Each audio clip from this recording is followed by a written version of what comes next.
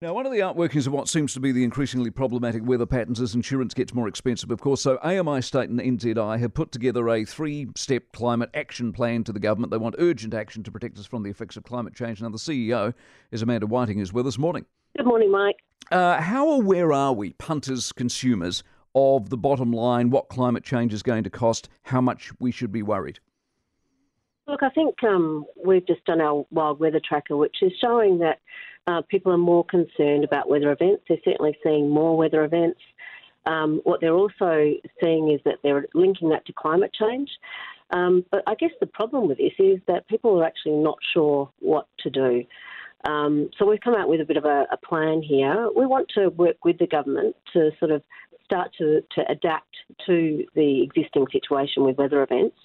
And there's three stages to that. The first one is just let's understand where the high-risk areas are. Let's work with the government and other corporates to understand where these high-risk areas are for weather events. The second one is let's not keep building in the same spots. That's just the definition of insanity here.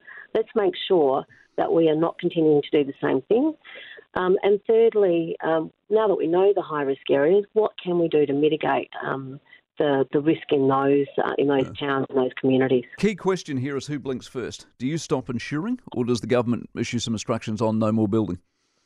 Look, as the largest general insurer in New Zealand, we're really committed to making sure that we keep insurance available and affordable, and that's why we think this three-stage plan will actually put us in a good position. But that's years down the track, though, isn't it? At some point, because this is not a new discussion we're having, at some point somebody's going to have to actually pull a trigger and go, if you want to sit on the side of that cliff or that close to the ocean, we're not insuring you. That's what you're going to have to do, aren't you? Or the cost of insuring you is so high, no one can afford it.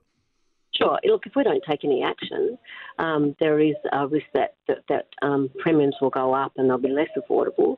But I think the government really understands the changes that are occurring due to climate change.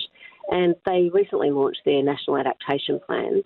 I just think we need to be more focused and more urgent in reducing the impacts that changing climate's having on New Zealanders and their community. Who fills the gap, the rich-poor gap that you see in America when that happens, which it inevitably will?